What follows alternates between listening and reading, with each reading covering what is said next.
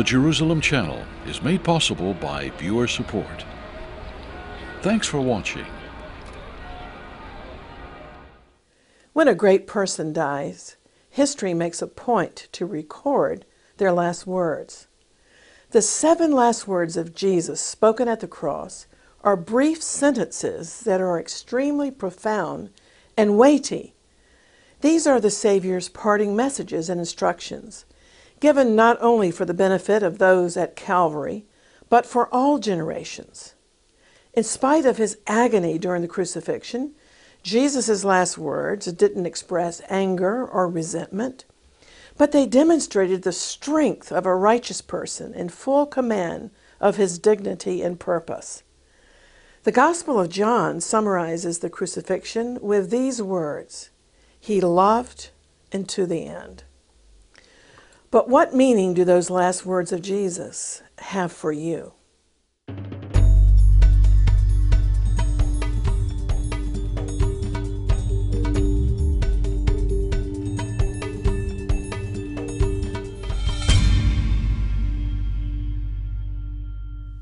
Hello, I'm Christine Darg. Today I want to travel back in time to the cross of Jesus here in Jerusalem. Let's reverentially stand near the cross and enter into the old spiritual song that asks, "Were you there when they crucified my Lord?" And let's hear the last words of the dying Savior recorded in the Gospels. We surely can't relieve his sufferings, yet we can honor him as the others did who stood at the foot of the cross. Picture with me the scenario as we draw closer. The Lord has endured hours of torture, mockery, and rejection. Most of his disciples have forsaken him, except for the beloved disciple John, and the 3 Marys: Mary his mother, Mary Magdalene, Mary the wife of Clopas, and other women who'd followed him. Peter had been so confident the night before at the Lord's Last Supper, the Passover Seder, he said that he would never deny the Lord, but he had in fact denied him 3 times. And so full of guilt and shame, Peter watches the crucifixion from afar. Nevertheless, he's an eyewitness of the horror. So here we are at the cross, as near as we can get in the Gospel of John, with his mother and some of the Lord's relations and friends. At first they stood near, but afterwards, it's probable, the soldiers forced them to stand afar off, as they are described in the Gospels of Matthew and Mark. Yeshua, the Passover lamb, is suspended between heaven and earth on the cross. His enemies are mocking him and rejoicing that his day and popularity are seemingly finished. A sword pierces through Mary's heart, as was prophesied by the prophet Simeon in the temple on the day that she had dedicated Yeshua. But the Gospels don't record that Mary behaved in a wild manner like we see in so many Middle Eastern funerals on TV. The portrait we have both of Jesus and Mary is one of extreme suffering, yet profound dignity. "A sword shall pierce through thine own soul," said the prophecy in Luke 2:35. That prophetic word gave a measure of comfort and perhaps even understanding to Mary, because she had pondered in her heart the saying of the prophet Simeon in the temple. The prophetic word helps to make sense to otherwise perplexing and devastating circumstances. You see, Simeon had taken the baby Jesus out of Mary and Joseph's hands, and he had prophesied, "Behold, this child is set for the falling and rising again of many in Israel, and for a sign which shall be spoken against." And yea, Simeon said as he turned and looked at Mary, "A sword shall pierce through thine own soul also." Thank God for the prophetic word. It helps to prepare us for crisis. After more than 30 years of hiding and pondering this prophecy in her heart, Mary had lived to see the terrible sight of her firstborn son impaled as a common criminal. Well, exploits ministry is based upon Daniel 11:32, which states that the people who know God will be strong and do exploits. And although he was fixed to the tree by cruel nails, I want to put forth that Jesus nevertheless was working for 6 long hours on that cross, 1 hour for every millennia of men. He accomplished the greatest and mightiest exploits in all of history as he hung there on the tree. While the world doesn't look at the cross as a great place of achieving exploits, the world sees Jesus as a pitiful victim. But I contend it was necessary that he should die for the sins of the world, and the Bible does too. He made himself an offering for sin, and he accomplished that sacrifice when he willingly gave up his life. Although he couldn't move, he could only bleed and die, nevertheless, he finished a great work. Yeshua made atonement for the sins of the entire world, for all who will put their trust in him as Savior. Let's look for a moment at the gospel in the Old Testament, specifically Isaiah chapter 53 in verse 5.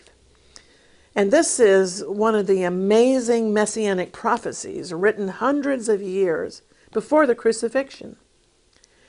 He was pierced through for our transgressions. He was crushed for our iniquities. The punishment for our well-being fell upon him. And by his scourging, by his stripes or wounds, we are healed. And over in the New Testament, on the other side of the cross, 1 Peter 2:24 quotes this messianic passage and declares that the prophecy was fulfilled in the Lord's passion. The Apostle Peter said that by his stripes we were, past tense, healed. And now let's go back to Isaiah 53 and verse 4. It says in English, "Surely he has borne our griefs," but in Hebrew it says, "He's borne our sicknesses, our diseases. And he carried our sorrows," but in Hebrew the word there is more exacting. It means our pains. He carried our physical and our mental pains.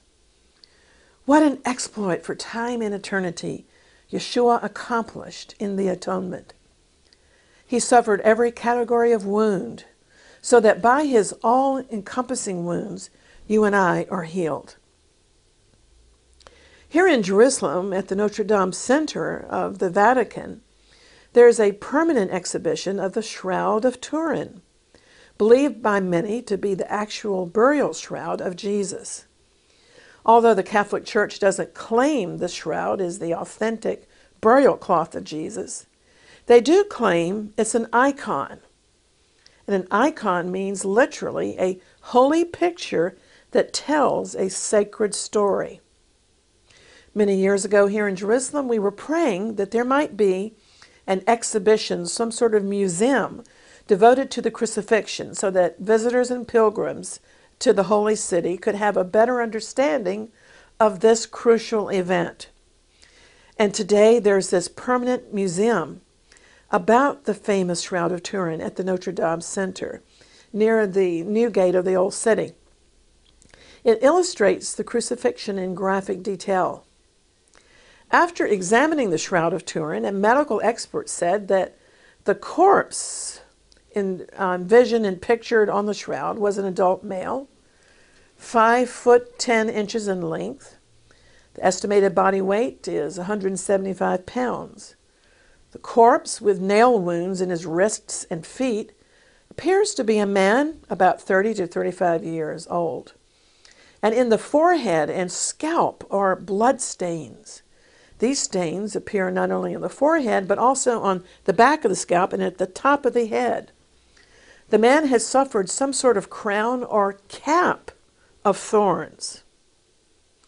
Well, along his way to the crucifixion on the Via Dolorosa, falls were unavoidable because of the jostling of the crowds and the heavy weight of the crossbeam. Sometimes Jesus would be forced to walk sideways, and he couldn't possibly see and would slip and fall due to his weakness and the awkwardness of carrying a crossbeam on his shoulders that had already been lacerated from scourging. And evidences of a fall in the street are marked on the shroud. Even if you don't believe it's the actual burial cloth of Jesus, as an icon, it gives a picture of what it was like to be pushed through the crowded streets of Jerusalem on the way to Calvary, because the kneecap on the left leg suffered a very bad laceration. I often think of the battering that our Lord's knees took when he fell, so that we can be healed vicariously of knee injuries and weaknesses. The wounds on his knees represent the price he paid for every time that we've bowed down to an idol, either literally or figuratively. Roman soldiers plaited a crown of thorns and put it on his holy head, and this represents our thought life, the theater of our minds. Jesus, the Son of Man, became guilty in our place for our rebellion and for our unwholesome thoughts. But if we will repent and call upon his name, God promises to forgive us, to cleanse our thoughts, and transform us into new creatures with pure, wholesome thoughts, purged by the cleansing blood of the Lamb of God. Yeshua is his Hebrew name. The Roman soldiers also nailed the Lord's holy hands that had healed so many to the cross. His hands were wounded because of every wicked deed that we've committed with our hands. And why did they drive a nail through his feet? It's because our feet have taken us into varying levels of darkness, despair, drugs, immorality, murder, abortion, robbery, worldliness, you name it. Every sin, every step of man in rebellion to God was laid on Jesus' body and on his feet.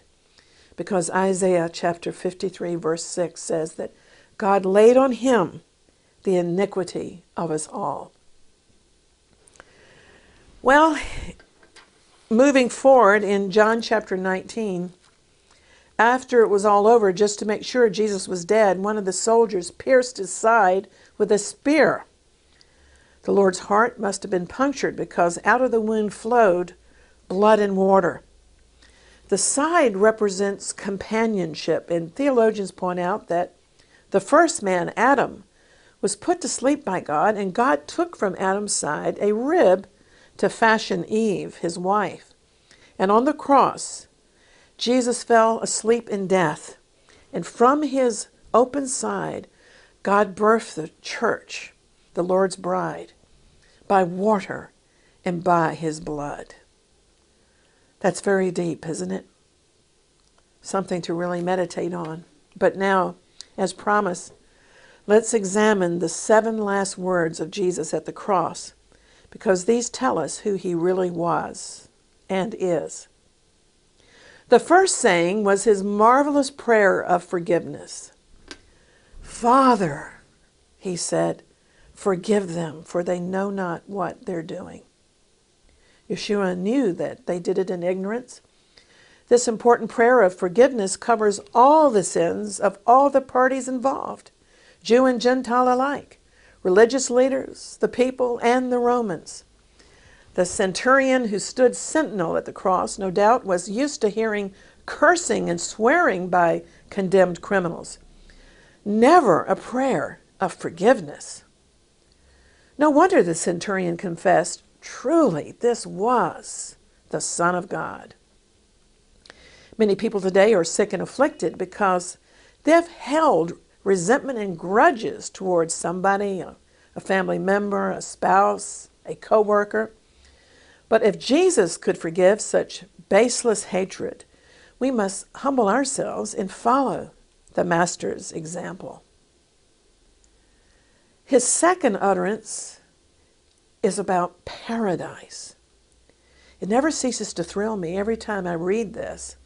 Although the Lord's words were uttered in the midst of agonizing pain, imagine the word paradise crossing his parched, broken lips. What an irony! Yet this second saying was evoked because of the request of the repentant thief who was crucified with the Lord and who said, "Jesus, remember me when you come into your kingdom."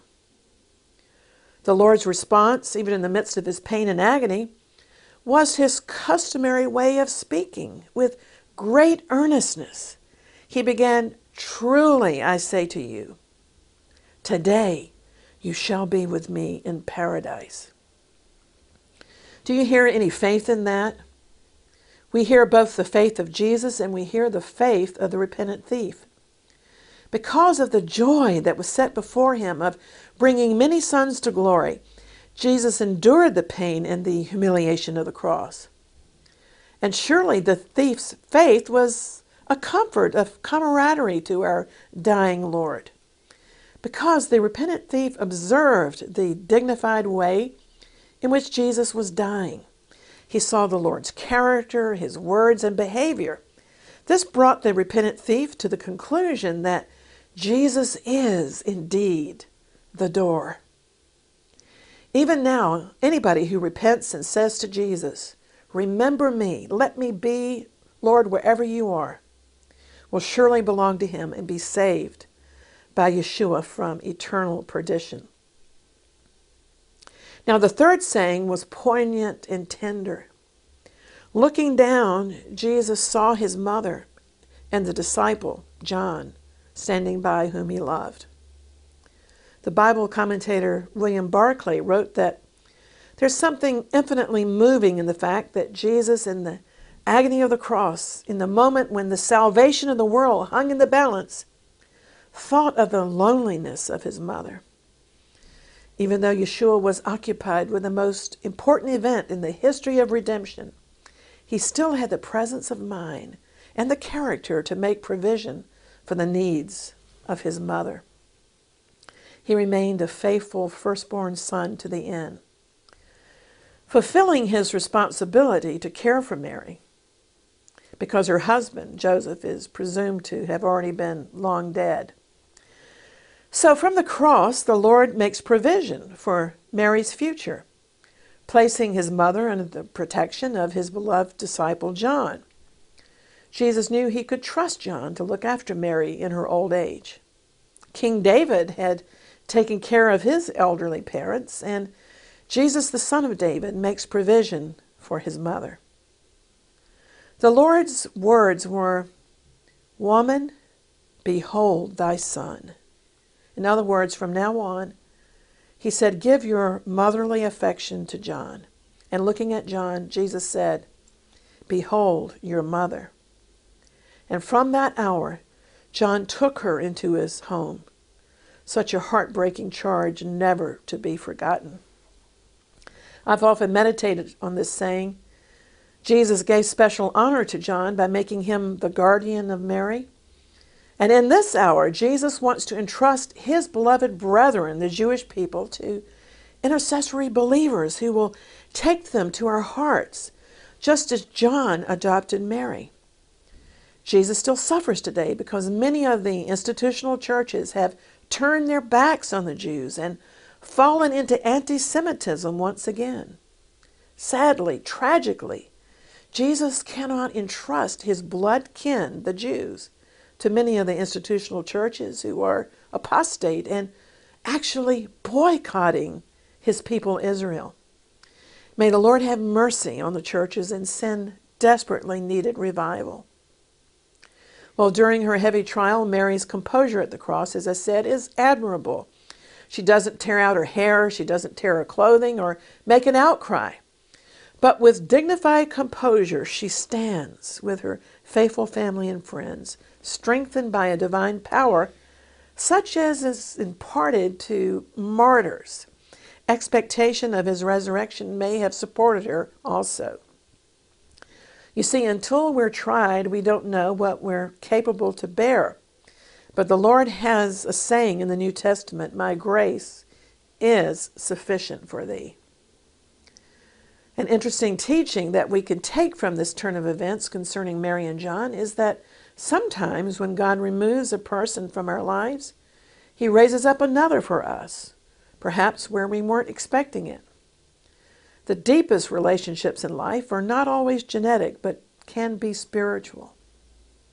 And John didn't resent the added expense of having to care for the mother of Jesus, because those who truly love the Lord and are loved by him are glad to serve him and his people.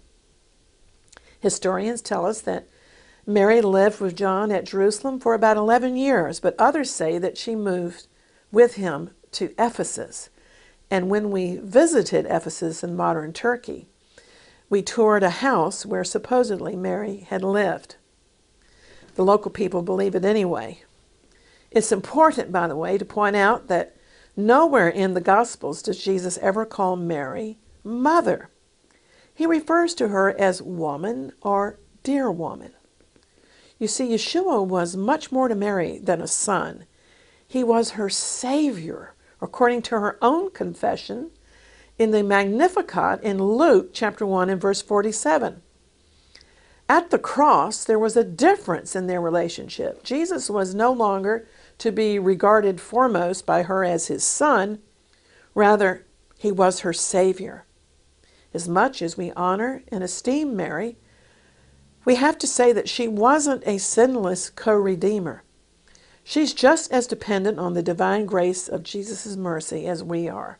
Her relationship to Jesus is the same as any obedient follower of the Lord. She was a disciple. He's the master. You see, there's an earlier incident in the Gospels when a certain woman raised her voice to Jesus and said, "Blessed is the womb that bore you, and the breasts that nursed you." But Jesus answered carefully, "Rather, blessed are those who hear the word of God and obey it." The fourth saying from the cross was the Lord's dark night of the soul. My God, why have you forsaken me?" During 3 hours in which darkness covered the land, Jesus in agony wrestled with the powers of darkness and suffered his Father's displeasure against our sin because he was making his soul an offering for sin. I like the way Matthew Henry's commentary explains it. Never was there such hours since the day God created man upon the earth. Never such a dark and awful scene. It was the turning point of man's redemption and salvation.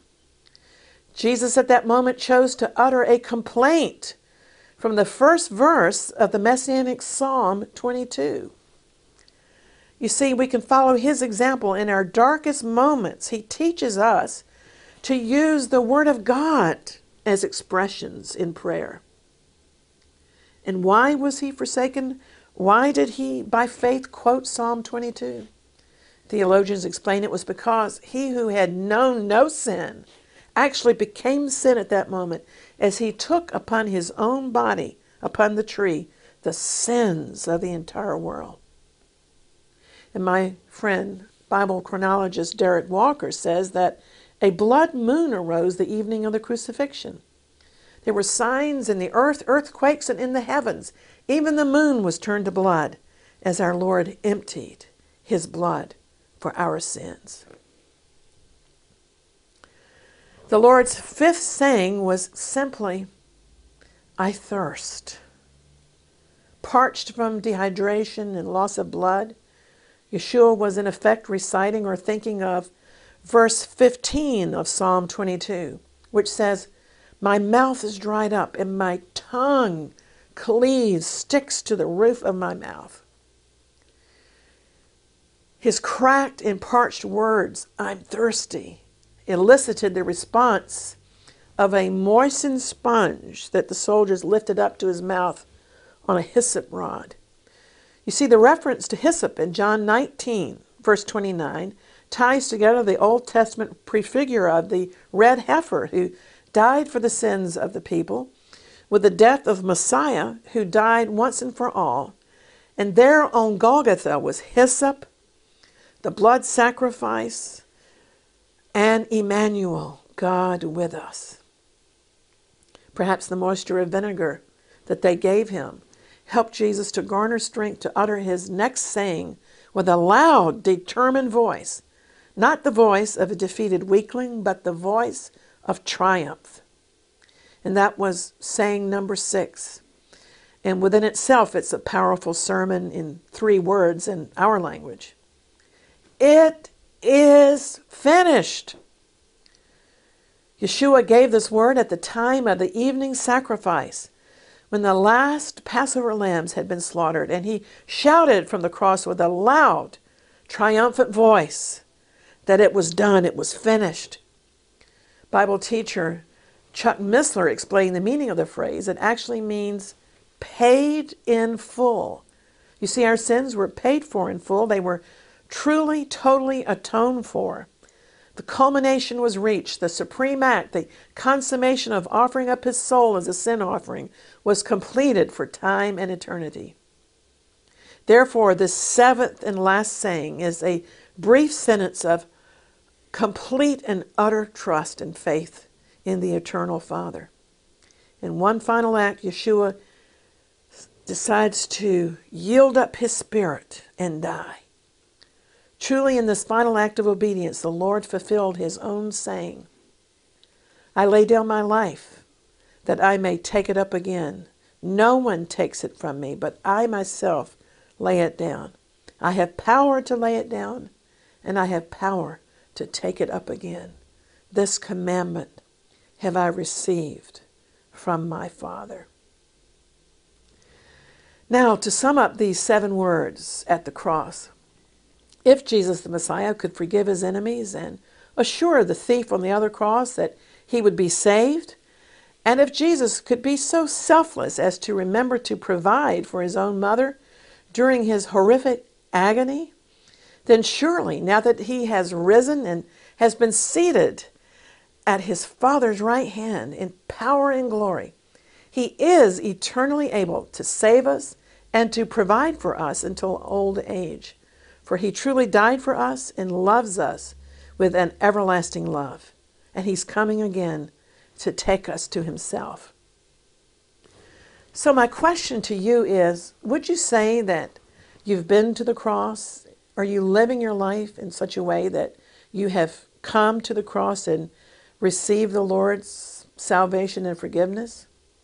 And are you in fellowship with other believers who can be closer and more loyal than blood kin? It's so good to be part of the Church Without Walls worldwide. And if you would like to pray to receive the Lord, we encourage you to do it now while there is yet time to be saved. Don't be afraid. Just say, Lord, I do believe in my heart that you raised Jesus from the dead, and I'm willing to confess with my mouth that he is Lord. Would you do that? I'd love to hear from you, and stay in contact with me. You can make prayer requests for healing by contacting me through the social media or at our website at exploits.tv. And there you can click online to receive our ministry newsletters and also watch our videos 24/7. I've enjoyed my time today with you talking about the 7 sayings of Jesus. And until next time, contending for the faith, I'm an evangelist of the empty tomb here in Jerusalem, Christine Darg. The Lord is risen. He is risen indeed. Shalom. You and I have been brought to the kingdom for such a time as this. And what a time we're living in. New waves of anti-Semitic hatred have exploded in Europe. And speaking of explosions, the Middle East and much of North and Central Africa have erupted into a shocking level of barbarism and brutality. We can read about the saints of the past and be inspired by their great faith and testimonies. But in all our own human frailty and weakness, this is our generation to shine for the Lord and to be his witnesses. First here in Jerusalem, and then throughout Judea and Samaria, and on to the ends of the earth. That's why I encourage you to join us here at the Jerusalem Channel for biblical insights and teaching to prepare yourself to be courageous disciples going forth into our ever-darkened and troubled world. And please tell your friends about how they can join us online at our website, exploits.tv, or through any TV set using a simple device like the Roku box, Google Chrome, and Amazon Fire. The Jerusalem channel is entirely viewer-supported, so we very much appreciate your being a part of this prophetic ministry. There's a simple donate button on the website where you can make a gift by credit card or PayPal. If you're in the USA, you can also call our toll-free prayer line at 1-888-245-2692. In the UK, our national number is 0843 557 4077. I'm so glad we can spend this time together through the Jerusalem channel, and thank you for being a part of what we're doing. The Lord bless you and keep you. The Lord make his face to shine upon you and be gracious unto you. The Lord lift up his countenance upon you and give you shalom.